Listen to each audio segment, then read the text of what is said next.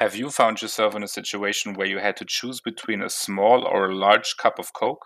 Do you find it easy to decide which one you want right away? What if I told you that your choice would have been different if they were to offer a third option without changing anything about the other two? Does that sound familiar to you? These and many more questions will be answered in the fourth episode of the Cultivate Greatness Radio Hour. This week's topic, the decoy effect.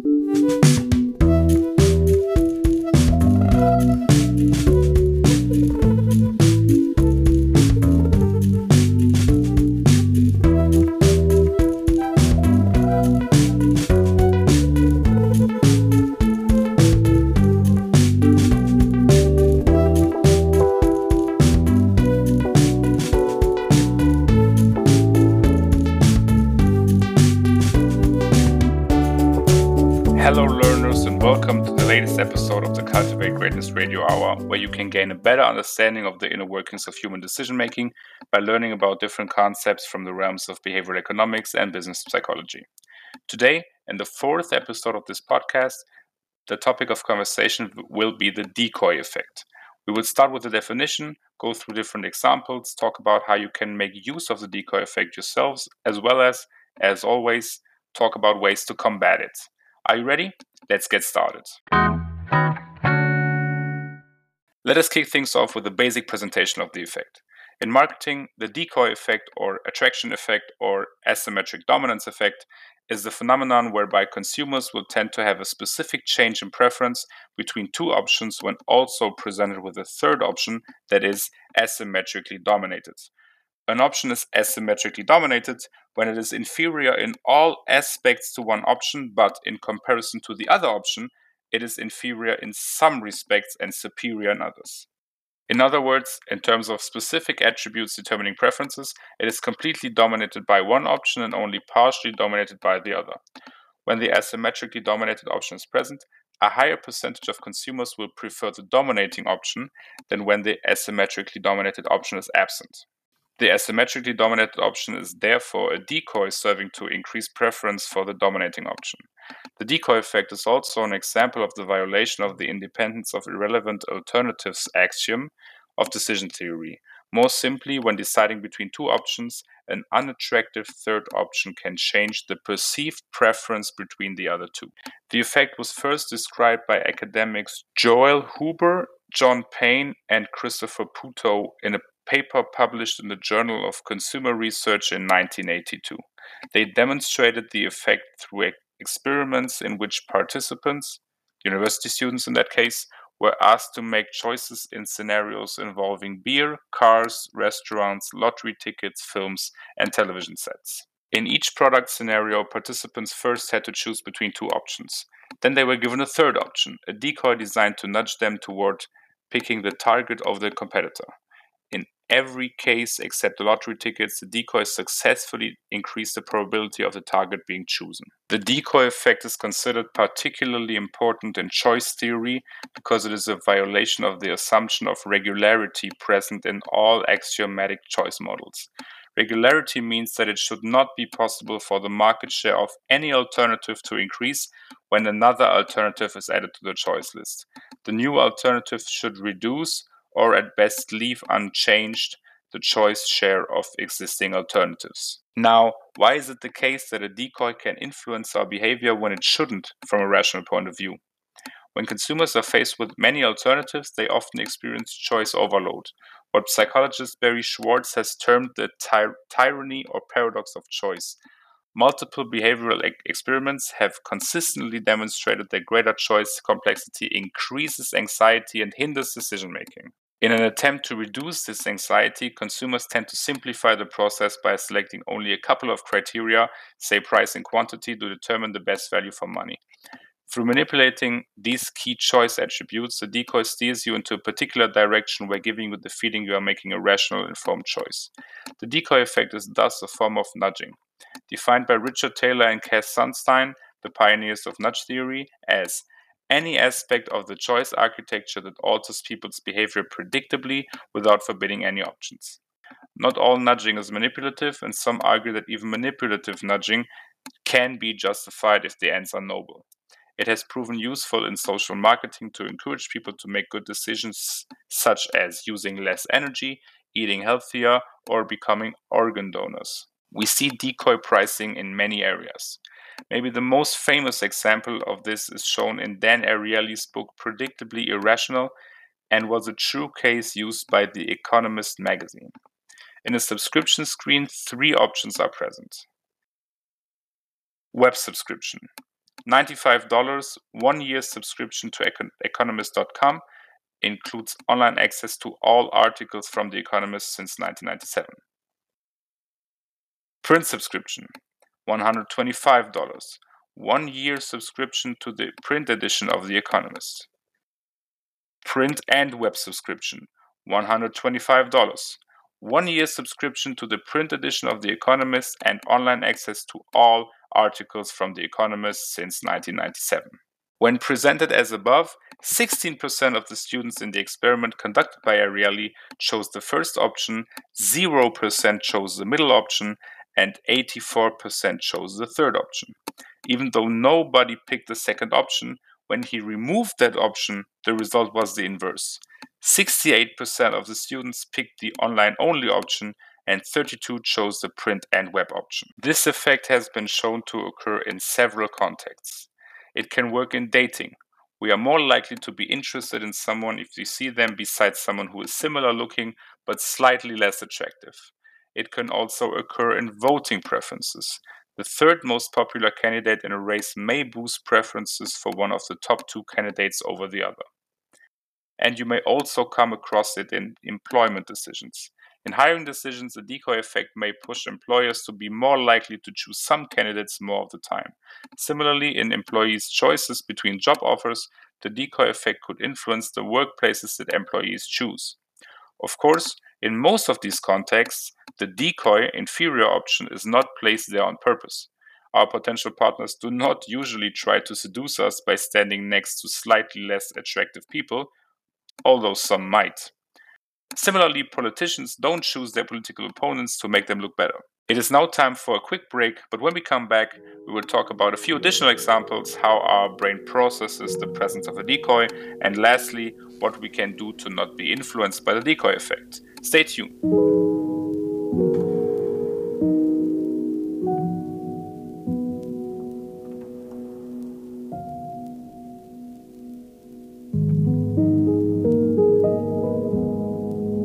If you like what you have been hearing so far and want to help this podcast reach more people, it would mean a lot if you were able to leave a rating on iTunes. Additionally, if you are interested in learning more about fundamental concepts of behavioral economics and how you can use them to make better decisions in your own life going forward, consider following us on Instagram at Cultivate Greatness.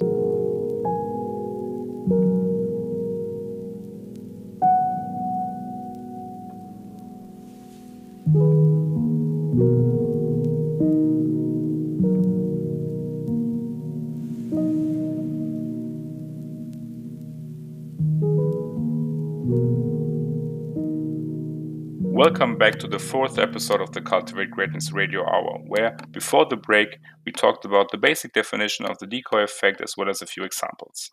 Now we will go through a few additional examples. We will talk about how our brain processes the presence of a decoy, and lastly, we will examine what we can do to not be influenced by the decoy effect. National Geographic ran an experiment to test how the decoy effect influences consumers to buy a large popcorn rather than a small or medium one.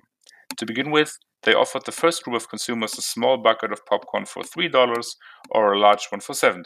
The result revealed that most of the consumers chose to buy the small bucket due to their personal needs at that time. As for the second group, they decided to offer 3 options: a small bucket for $3, a medium bucket, the decoy, for $6.50, and a large one for $7. This time, most of the consumers chose the large bucket because they saw value in more popcorn for only 50 cents. So, have you just made a sensible choice, or have you been manipulated to spend more on a bucket larger than you needed? The decoy effect appears to work in the financial market as well. Brittany Paris from the University of New Hampshire conducted a study on how the decoy effect can influence investors' decisions. The first group of investors was offered 2 stocks. Stock A, long-term growth of 20% and a dividend yield of 2%. Stock B, long-term growth of 10% and a dividend yield of 7%. In this situation, the investors divided their answers according to their personal preferences. Later on, Paris offered the second group 3 stocks. Stock A, long-term growth 20%, dividend yield 2%. Stock B, long-term growth 10%, dividend yield 7%. Stock C, long-term growth of 15% and a dividend yield of 1%, the decoy. This time, most investors chose stock A over stock B. Stock C was asymmetrically dominated by stock A in both growth and yield. As a result, the decoy effect caused investors to increase the perceived importance of growth over income. Decoys also appeal to an even more basic trait of human nature, a trait that underlies every irrational decision you will ever make: your aversion to loss. Loss aversion, as we've talked about in the first episode of this podcast, means that 10% feels twice as expensive when it's a loss instead of a gain. Several experiments have confirmed the loss aversion ratio of approximately 2 to 1. As a result, we are more likely to choose if it results in a comparably smaller amount of loss. But the very definition of loss is subjective. A loss compared to what? All it takes is shifting the reference point to change a gain into a loss. Creating decoy product options can highlight the value of your target product options, the products you're trying to sell more of. When you increase the perceived value of your target product for your consumers, you may increase the likelihood that they purchase that product. Use this when you're designing your pricing strategy. Think about which option you'd like to sell the most of. Then include an option that makes that option look more attractive and highlights its value. You can do that by creating a decoy and adding an option with fewer features for roughly the same price. Keep in mind that this effect can't con someone into buying something they don't want. If you don't want a subscription to The Economist, you won't buy one. Now, no matter what the options are. Same with popcorn, diamonds, and SaaS products. All the decoy effect does is help you understand how people make value comparisons. Knowing what kinds of comparisons people make can help you set up your options to highlight the value of the products you want to sell most. Every choice involves a trade-off between speed and accuracy. There are benefits to being quick and there are benefits to being accurate, but it's impossible to be both quick and accurate. For example, sometimes it's more important to jump out of the way of the oncoming truck than to worry about how you land. You can spend a long time making a choice, but by the time you make it, it's too late. Your brain is optimized to make a passable decision in the shortest amount of time. When you see a target, a competitor, and a decoy, your brain sees a pile of data and a clue, the decoy, to justify the correct choice. The decoy reframes the decision around qualities that are easy to compare and away from the qualities that are difficult to compare. It's even possible to measure how your brain does this. Researchers identified 5 areas of the brain involved in decision making and, using fMRI, watched how these areas responded to both the presence and absence of a decoy. The decoy led to decreased activity in the amygdala, which controls fear and negative emotion. When a decoy was added, subjects felt more positive emotion and less fear. The decoy made them happier about making a decision. The decoy led to decreased activity in the inferior parietal lobule, which is the part of the brain that processes numerical magnitude. The decoy led to decreased activity in the MPFC, which handles self-referential evaluation of preferences as well as the release of dopamine. When a decoy is added, people asked fewer questions about whether their choice aligned with their values and preferences. The decoy led to increased activity in the posterior DLPFC, which controls rule-based decisions. Adding a decoy means the brain is more likely to perform mental shortcuts to arrive at a decision more quickly. Decoy led to increased activity in the anterior cingulate cortex, which controls disgust and conflict. What does this all mean? In short, a 2-item set makes you stressed, it requires extra subconscious mental processing, and it's closely associated with negative emotion. But add a decoy, your brain loves this. You can take mental shortcuts, you won't experience negative emotions, and you can make stress-free decisions. You can even make decisions faster. When a decoy is present, people make their choice 9.05% faster on average. The main downside of the decoy is you might make an irrational choice. Some would describe this type of pricing as a form of gaslighting. It is deliberately manipulating others. Proponents of the decoy effect, however, say that the ends justify the means. They also rationalize the decoy effect by minimizing its effect on consumers. They say, well, what difference does it make in the long run to consumers? And say that there are much worse deceptions that are perpetrated on consumers. Over time, falling for the decoy effect can make a substantial dent in your finances, and the subtraction of money can be so gradual over time that you may not even realize how much you're losing. Besides, going for the larger food item because it appears to be less expensive can also lead to weight gain. It's almost impossible to avoid the decoy effect. A decoy reframes a decision in a way that changes the context of a choice. It appeals to our desire to avoid loss. It helps us make after-the-fact justifications for irrational decisions. Decoy make decisions easier for our brains to process. And they quite literally make us happier about the decisions we make. The deck is stacked against us. Fortunately, there are a few things you can do to mitigate the negative consequences of a decoy. Beware of your tendency to rationalize a bad decision. If you're a comparison shopper, the kind who clips coupons, researches the products you buy, and reads consumer reports, then you are especially prone to fall for decoys. Rationalizing a decision won't always cause a bad outcome, it simply means it's an inadequate defense. Watch out for items in sets of 3. There are 2 reasons why you should watch out for items in sets of 3. 3 items is the optimal number for a choice set. Too few choices and you'll be worried you're missing something. Too many choices and you risk suffering from decision fatigue and not making a choice at all, which means you're not spending any money. Second, on top of that, decoys are exponentially less effective with 4 or more choices. So you can bet that if you're in a situation where you're evaluating 3 items, it's not by accident. Calculate the cost per unit. This seems obvious, but how often do you do it? What's the price per gigabyte of your iPhone? How much are you paying per inch for that new television? What's the price per ounce of your food? Do the math and know what you're paying for. If you find an asymmetric relationship between the price of the qualities of a product you care about, then it's likely there's a decoy in your choice set. If you find yourself making decisions based on the intangible, unquantifiable qualities, such as how the MacBook Pro makes you feel, then it's likely you're not making a decision based on the product, but on the extent to which you identify with the brand. That's another topic for another day. Calculate how many you'll need. When you calculate the cost per unit, make sure you do so based on the maximum number of products you think you'll buy in a given period. And that's it for this episode of the Cultivate Greatness Radio Hour. As this show is still relatively new and will continue to be experimental, I would appreciate any kind of feedback on its contents.